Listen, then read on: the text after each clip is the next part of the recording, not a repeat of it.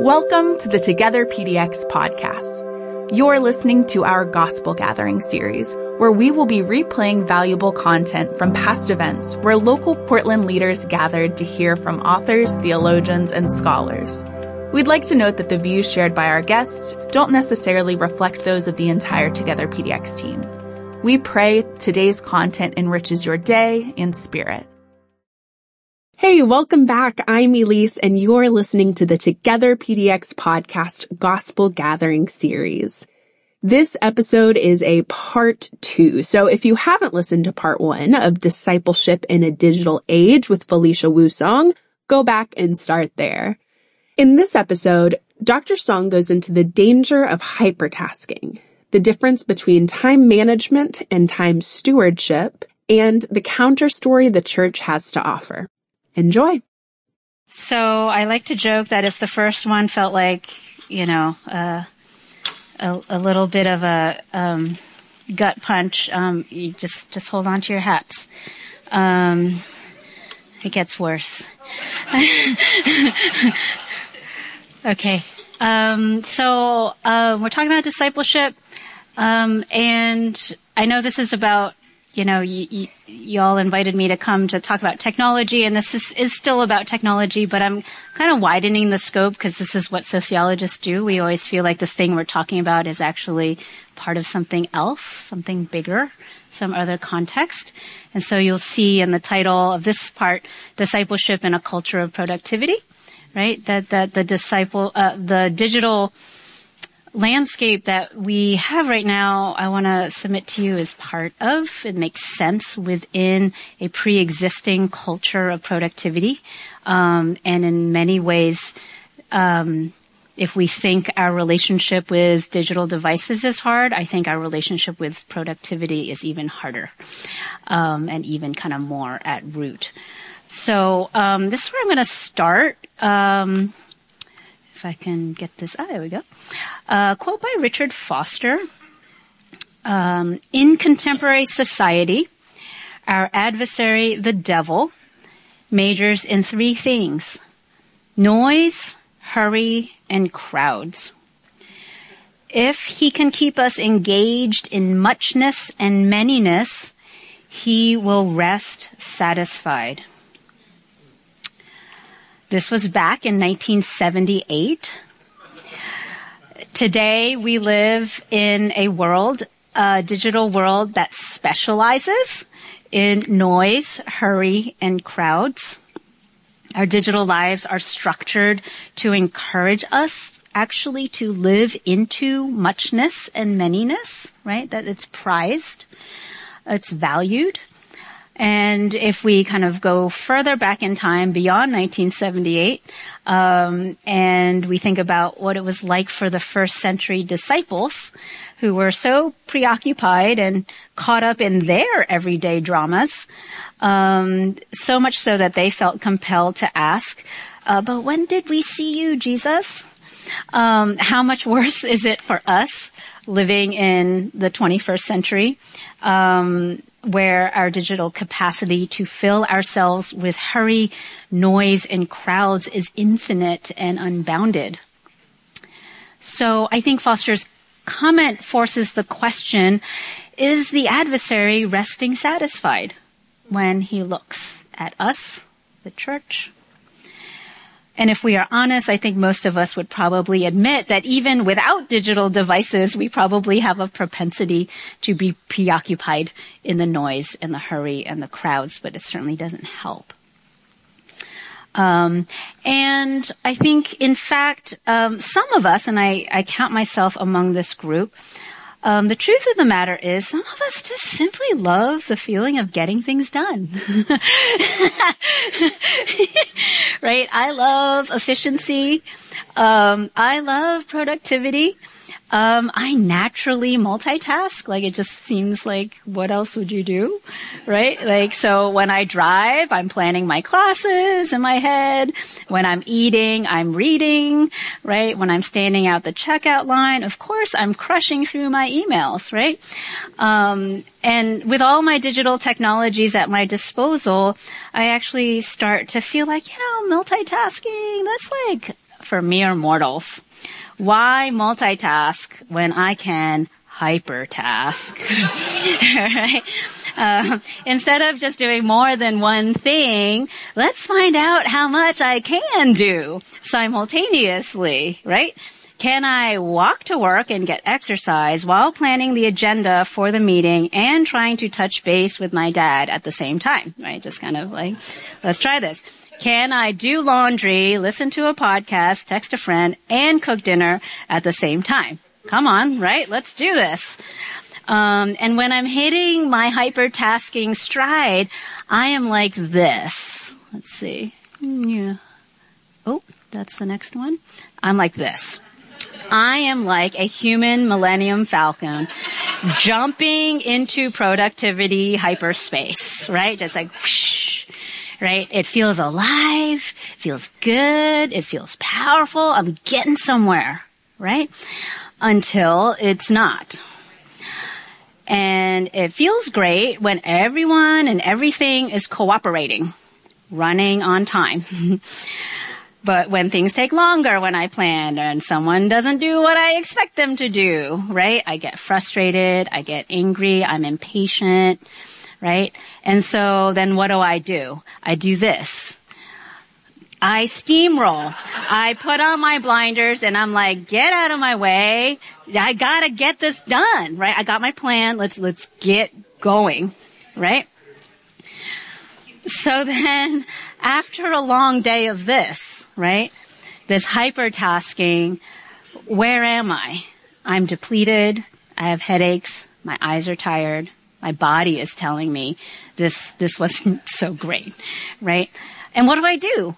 I zone out on the couch. I poke and swipe at my screens. I'm cycling through my social media, my texts, my feeds, a little more Candy Crush, right? I'm searching for refreshment, but usually it doesn't come, right? My brain is overtaxed. It's just numb. I'm trying to rest, but I'm feeling restless, right? So with all these signs telling me that I wasn't meant to live this way, let's wait till that comes. I've come to see that there is an insidious lie at the root of my hypertasking, right? While I might be motivated out of a desire to be faithful to the gifts that God has given me, more often than not, what I'm actually doing is bowing down to the false gods of productivity. And I'm coming to see that I've been training my body and my imagination according to a rather unsacred rule of life, a set of habits and rhythms, right? That originates not from a Christian monastic tradition, but one that emerged out of modern Western industrialization. A rule of life called time management, right?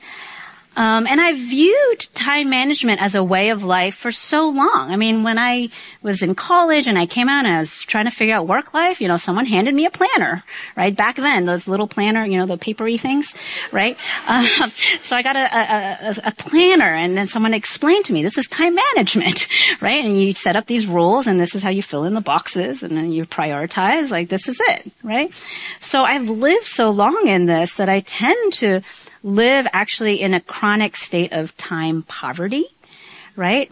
I tend to regard time as a limited resource that needs to be hoarded and strategically spent. Rather, right, so that's one story about time, rather than understanding that time is something that I do not possess. It is not mine. I only get to inhabit it, right? Time is moving. I just get to be in it. It is a gift from God that I get to be in it, right?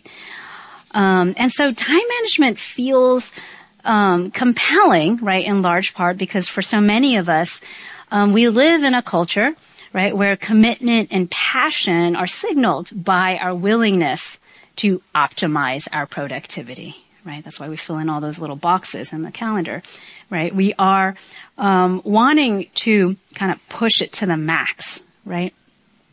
And now that we're digitally equipped with 24/7 access to information and communication, it's easy to believe that we can, right? And that we should be productive all the time. And in fact, to not be productive is increasingly felt, seen as wasteful, lazy, disobedient, unfaithful, right? And all these intuitions are part of the story that our culture of productivity tells us about what it means to be human and what the good life is, right? So here we have another social imaginary that is built on the premises of productivity and time management, right? So it basically goes like this. One, I don't have slides for this, sorry. One, productivity is the ultimate good. We start there. Two, our worth and life's meaning is measured by how much we get done, right? Three, our lives are basically like that calendar that fine, helpful, actually, well-intentioned person gave me after college, right? Our lives are basically empty vessels, right? A string of 30-minute time blocks in our Google Calendar today that need to be filled with more meaningful accomplishments and tasks, right? We just gotta keep plugging things in, right? That's what our life is. 4, more is always better, even if more means less attention and care for other human beings who aren't on that schedule, right? And then 5, finally, when we do rest or play, ironically, those activities are only meaningful if they make us more productive in the long run, right? That's the rationale, right? You do this so that you can be productive later, right? So if we sit with this story long enough, right, we'll realize that while being productive is surely a gratifying and wondrous part of being human, right? There's nothing intrinsically wrong or bad about being productive. I mean, it's glorious, right? It's incredible, actually, right? The problem is if we live as if productivity were the ultimate good, it actually is not to be human. It is to become like a machine. Because that's what machines do. Machines are productive. That is their whole essence. And the fact that productivity doesn't lead us to be human, but leads us to become more like a machine is not an accident, right? We see historically that the notions of time management and productivity are actually born out of the Industrial Revolution, right? This, again, a remarkable civilizational development that I would not want to have not happened, right? On the one hand, it is raising standards of living with efficient manufacturing of goods and automation of services. But on the other hand, it also begins this really interesting process of systematically finding ways to instrumentalize human beings, right? And the natural world, right? Reducing us to mere means to a given end that is usually market driven, right? And so for hundreds of years, factories have been designed with explicit systems of control to serve the insatiable appetites of optimization and efficiency, right? We have assembly lines, we have employment management practices, right, that have long been prescribed and monitored for monitoring employees for how long it should take to complete a task, right? This is all part of the machinery of factory, right, life and industrialization. And so it's with this history in mind, I think it's bracing to realize that our contemporary time management techniques that we use ourselves are merely internalized versions of those formerly external industrial systems of control, right? Before you worked in a factory, you had a manager that was like peering over you, making sure you got things done. right? This is external. Now, we got our calendars, we got our little techniques. We're doing it ourselves. I don't need a manager looking over me. I'm doing it to myself. I am self-regulating. I am self-scheduling, right? To do what? To maximize my optimization, right? Optimizing my productivity and so forth, right? And so we willingly apply and enforce this system upon ourselves. So I'm very aware that many of us in this room have trained long and hard in the habits of productivity. We wouldn't be here if we didn't. And the challenge for us is this, like, how can we begin to retrain our bodies and our imaginations to become people who live not to be productive, full stop, right? But to become people who live to love God and be grounded in God's estimation of our worth and who we are. How do we do that? Right? How do we become people who live not to be productive, but to love our neighbor, right? Because we've been transformed by God's love and see them with new eyes, right? How do we do all that?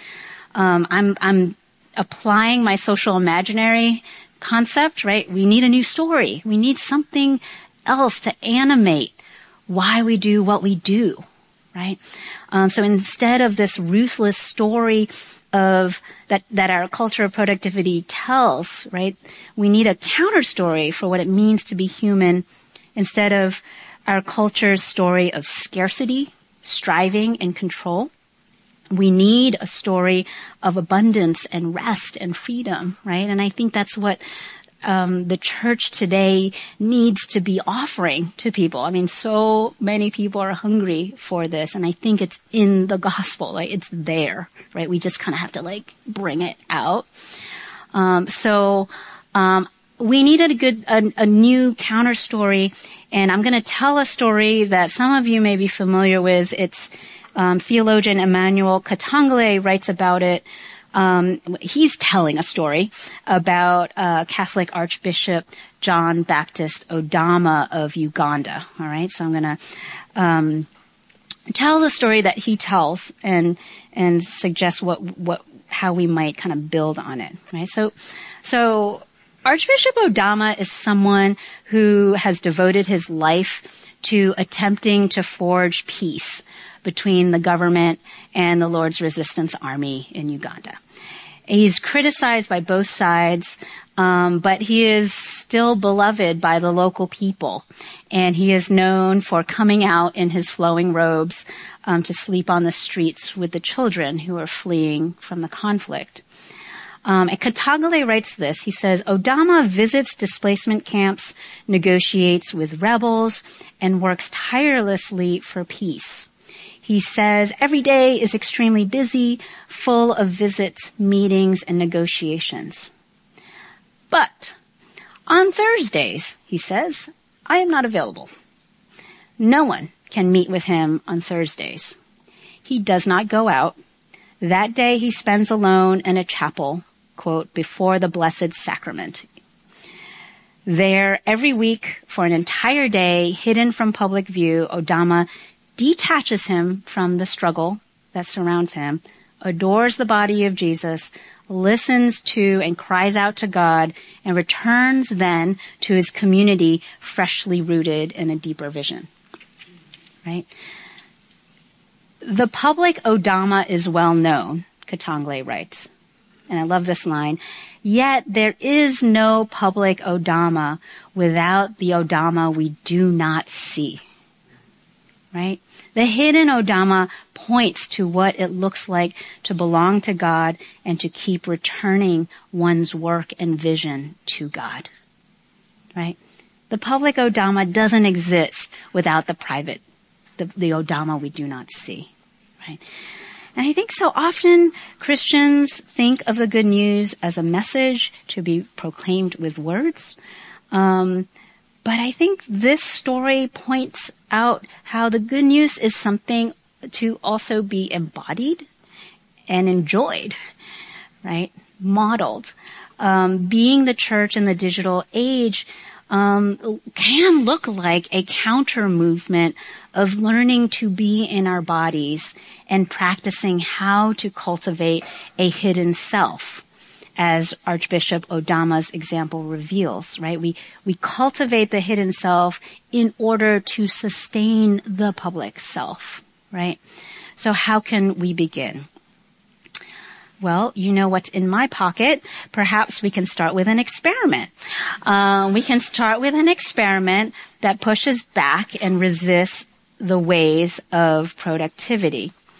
So instead of multitasking all the ways or hypertasking, what if we try monotasking? Yes, it is what it sounds like.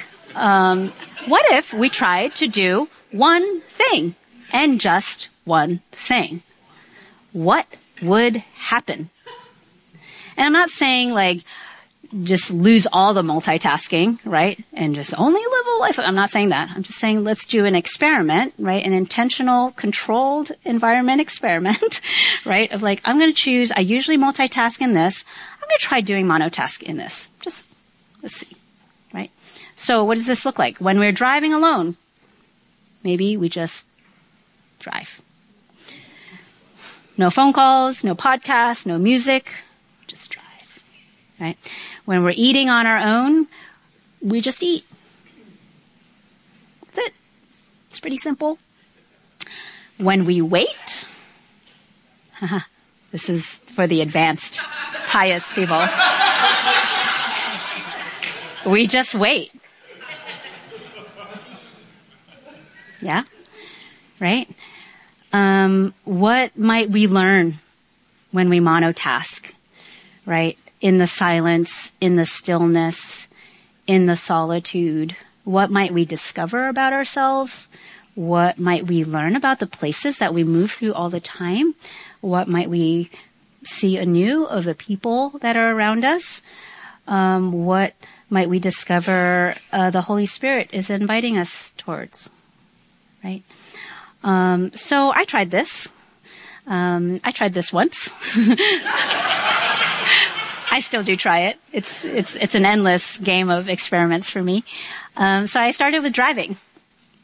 I decided I used to be someone who always listened to the radio or music, when I drove. And so I decided, I'm going to try monotasking when I drive. Like, I'm just going to drive.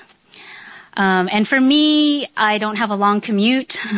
For me, most of my driving involves like dropping my kids off at school, kind of thing. So like 10-minute, 15-minute kind of thing. So I drop my child off at school and then I would just have like a 10-minute, 15-minute drive back home.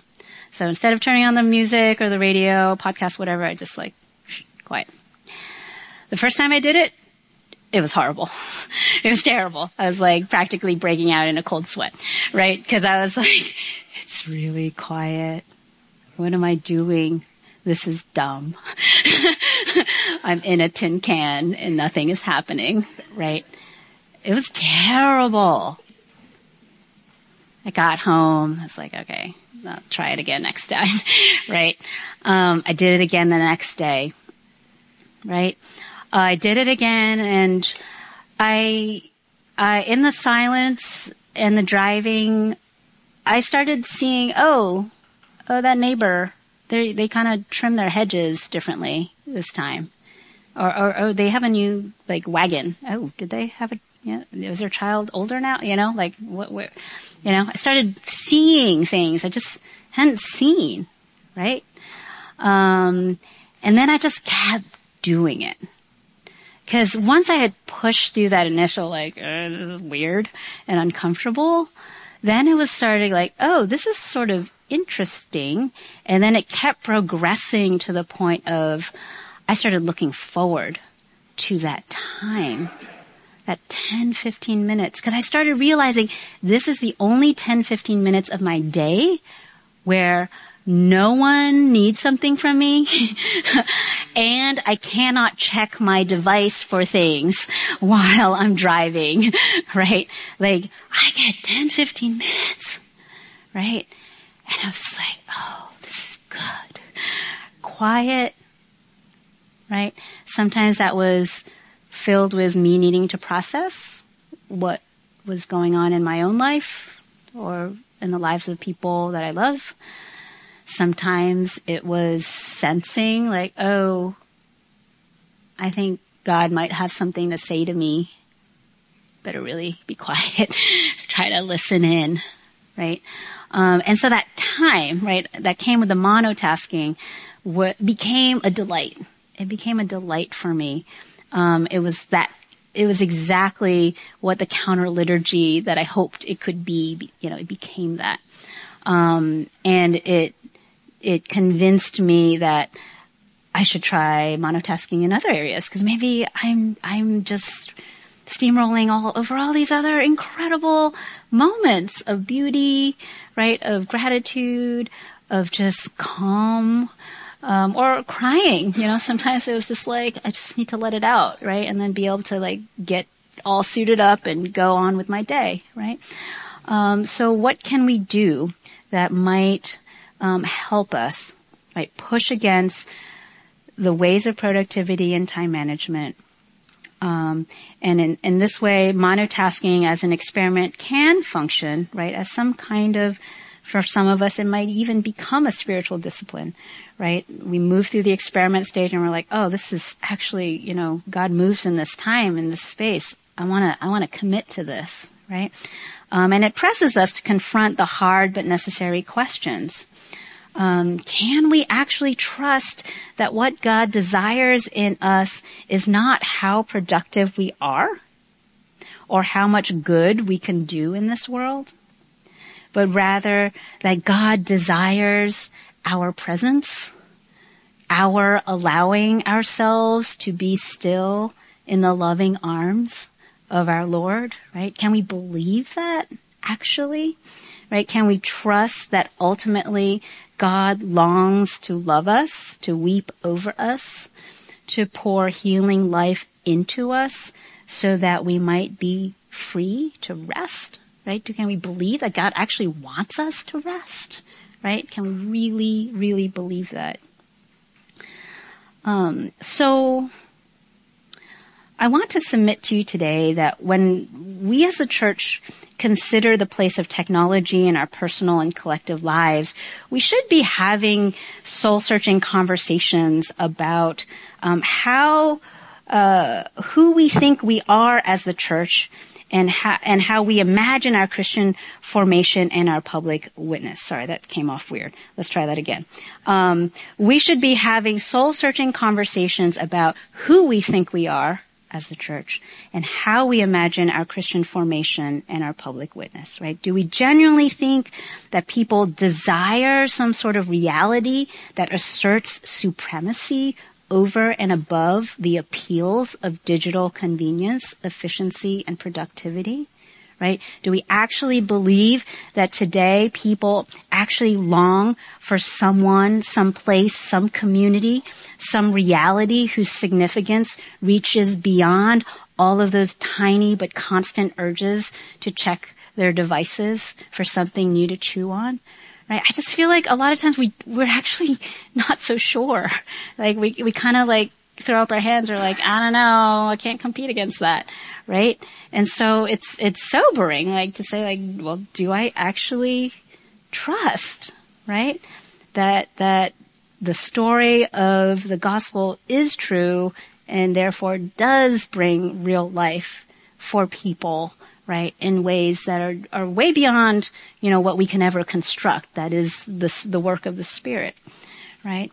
But there are things in our institutional decisions and practices that we can try and consider to kind of like move the needle, right? And try to say, okay, like what our social imaginary is as people of Christ, yeah, it actually is true, right? Like it actually has meaningful effect. So I want to offer up two brief examples of institutions who I think have said yes in their own ways about like believing that we can press against this kind of assumptions about productivity, and hopefully they'll just kind of get you thinking about how it might possibly work in your community. I'm so excited that, let's see if that button will work. There we go. I was realizing in preparing for today that my examples, one of them is actually local. So on the left, I think I got the right picture, is actually a picture of a Portland synagogue. Many years ago, my nephew was having his bar mitzvah, and I was able to attend at the synagogue. And we sat down and we had the program. And I was really struck by this one little sentence on the bottom of the program. Right, they had all the proceedings of the service, but right on the bottom, it said something to the effect of, we'd love for everyone who's in this holy sanctuary to turn off and put away their electronic devices. The synagogue is a holy place of worship, deserving reverence and respect. Right? And I was like, that's super interesting. Right? Here's this place of worship that is kind of offering up this little tidbit of etiquette, right? Saying like, hey, this is what this space is. Actually, right? We've got the Torah here, right? Like, this is the space. So let's respect it in this way. We can practice respect in this way.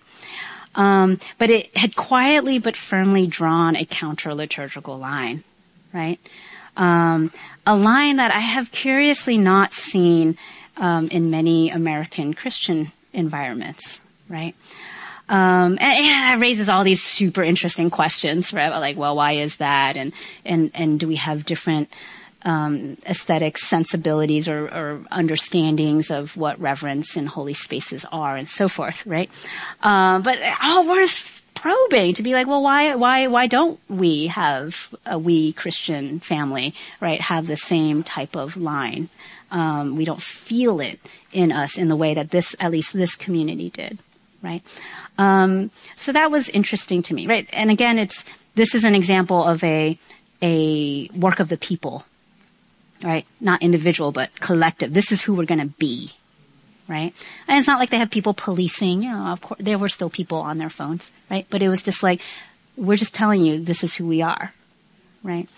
Okay. So second on the right, is this non-religious institution, all right? I think even non-religious institutions are seeking to believe that people today want something more than technology.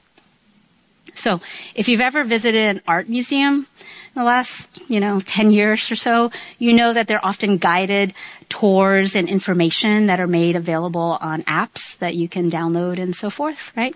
And interestingly, for an institution that its mission is actually to try to create an environment that cultivates engagement and communion with art, right? There's this one museum that identified a problem. They're like, okay, we're like telling people, we're giving all them great information about the art, but this is what they're doing when they're walking around each thing. They're like, oh yeah, right? And they're like before, like these incredible, right, classics, or they're like, like, okay, something's not working, right? People end up staring down instead of up at the art. Super interesting challenge, puzzle, right? Because that information is incredible, right? I mean, it's so helpful for so many people to appreciate what's going on in the piece in front of us. So the Stanford Cantor Art Center decided they were going to do something different. Okay, their director, in an interview, remarked, "In our busy lives, we're always connected to the technology. So people want to come into museums and put that technology aside for a moment, right?" So it's interesting, like her vision is like, oh yeah, like people, when they come here, like they actually don't want to be, right, in there every day. This is why they've come here, right? They're seeking relief or inspiration, right? So what do? What they do now is they still offer up the new technology, but they also offer up an old technology, paper and colored pencils, right? They're like, there's the counter liturgy, right? It's like, hey, try this, right? Think about it. Children, right? Drawing, sketching, right? And in doing this, there's a kind of like hopefulness and intention, right? Kindled when, you're just walking, turning the corner in a gallery, right? And you see a child lying on the floor, right? Just like gazing up at a piece, and it blesses everyone, right? And so perhaps we can see, through what this art museum has done, in a counter liturgy concerning artistic engagement, right, in their sacred space, maybe there's something parallel, right, that we can be thinking about, right? Perhaps the American Christian Church can also dare to believe the same thing, right, about our times of gathering, our spaces, right, that as Connie Wolf put it, people want to come and put that technology aside for a moment, right? Do we believe that? And can we believe that people want to experience a sacred space, in the actual spaces that many of us actually call a sanctuary, right? And again, this word I think is so powerful, because it evokes the subsequent questions, right? Well, what is it a sanctuary from, right? And what is it a sanctuary for, right? Like, what are we protecting people from, right? Or shielding them temporarily? And then what are we hoping, right, that sanctuary space will cultivate and grow, right, in the people that have the chance to be there? So as a sociologist, I find these two examples completely inspiring because they are institutional in nature, right? And they're creating structural realities that people kind of just walk into. You're not having to tell them, this is what we believe necessarily. It's just like, this is how we do things, right? It's just like if someone comes into your home, you just do things a certain way, and people just kind of like, okay, I'm happy to follow along, right?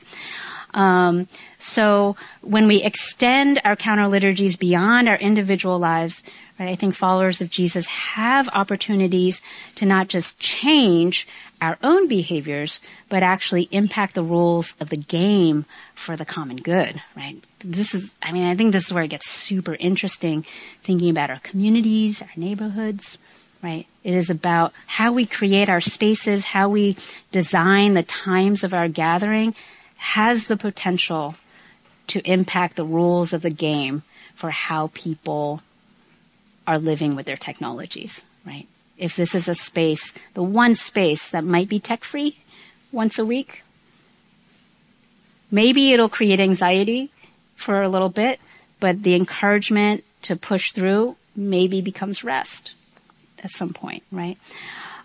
So if we reflect deeply on the practices of our Jewish cousins and our aesthetic neighbors, who I believe share an appetite for the transcendent, we might begin to imagine our church sanctuaries and our church communities similarly, right? Can we begin to recognize that how we organize and engage our life together, right, communicates an alternative way of being and seeing? I'm going to just hammer in this point I've been making already. I think in our state of permanent connectivity, we as the church run the risk of missing out on encountering God as a people, actually, right? And we miss out on encountering God in the places, right, that we have been planted in our efforts to control our journeys and to seek productivity, right? So perhaps we can be a demonstration plot of counter liturgy, right? Wholly embracing a kind of radical witness of what it could look like to be embodied in presence, right, in this world, cultivating a hidden self, so that we can encounter very often the hidden God, right, to have a public self that is worth engaging. Okay. I think in this post-pandemic season, it's a perfect time. I mean, I might be completely foolish, because I am not doing what you do, and I know you all have very full plates. But so much got thrown up in the air during pandemic for church communities, right? All the things that we had done for a long time and nobody thought could be touched, right? Rituals, how we do things got all upended. And I think even though all of that was very disruptive and costly, right? For so many of you that put so much time into trying to salvage what you could, right? It is also, that disruption also has kind of given us capacity, I think, to reassess, right? Like it's kind of softened a lot of the things that were so concrete for so long, right? That we could say, hey, let's talk about what is truly the essence of our community, our ministry, right? Our organizational life together. And how is technology weaving into that in a way that is helpful and harmful, right? And it's not just about outward facing. I'm not talking about just like outward facing, like what do we do with the youth group, right? Or how do we reach the community? I'm talking about like how do we run ourselves as an organization, right? We are a workplace with people that are trying to do their jobs, right? Where technology does certainly play a role in it, right? As the gentleman mentioned earlier, right? It's like, how are those practices working for us? Right? Like really, right? Because so many of us just kind of pick up the tools that are ready, right? And we're just like, okay, let's try this. Let's do this, right? And we haven't had time or taken time to kind of sit down together and say, hey, let's talk about this because this is actually like interpenetrating our capacity to do what we do, right? It's forming us, right? How can we be helping each other, right? That's the whole institutional part of it. Is if you set up structures, you're actually helping everyone, right? Live into an environment, culture, right? That has intention built into it that says, yes, I see you. I see what the effect of this practice is. We're going to shift it this way or offer this other way to do it. And let's try it. Let's try it for a season, see what happens, adapt as we need to. Okay. So how are the ways that we employ the digital in our communication, our decision-making, interactions, shaping people's imaginations in ways that encourage us, right, to perceive the hiddenness of God and to cultivate in ourselves a hidden self. All right, I'm asking lots of big questions, I know. In some ways, individuals is like so much easier, right? You're just kind of like, well, I just got to do this little thing for me.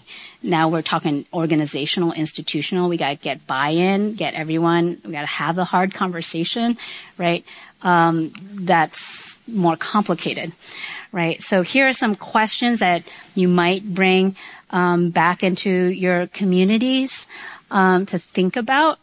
What's the role of the digital in the experience of being a parishioner, a co-laborer, and or an employee? What do our organizational practices express about our mission and what we value, right? So this is that whole like, are the things that we're doing, how we do things actually aligned with what we say about who we are, right? How do our organizational practices shape how we imagine who God is and how we follow Jesus? And then finally, how might we modify our organizational practices to help us better pursue the kind of soul formation we need at this time, right now? Thanks. Hey, thanks again for listening today. If you enjoyed this content, you may enjoy the talks from our previous Gospel Gathering speakers. So I'd encourage you to check out the other episodes in this series. We do these gatherings live in the Portland metro area about once a quarter. So check out togetherpdx.org/events to see who's coming next. Thanks for listening, and we'll see you next time.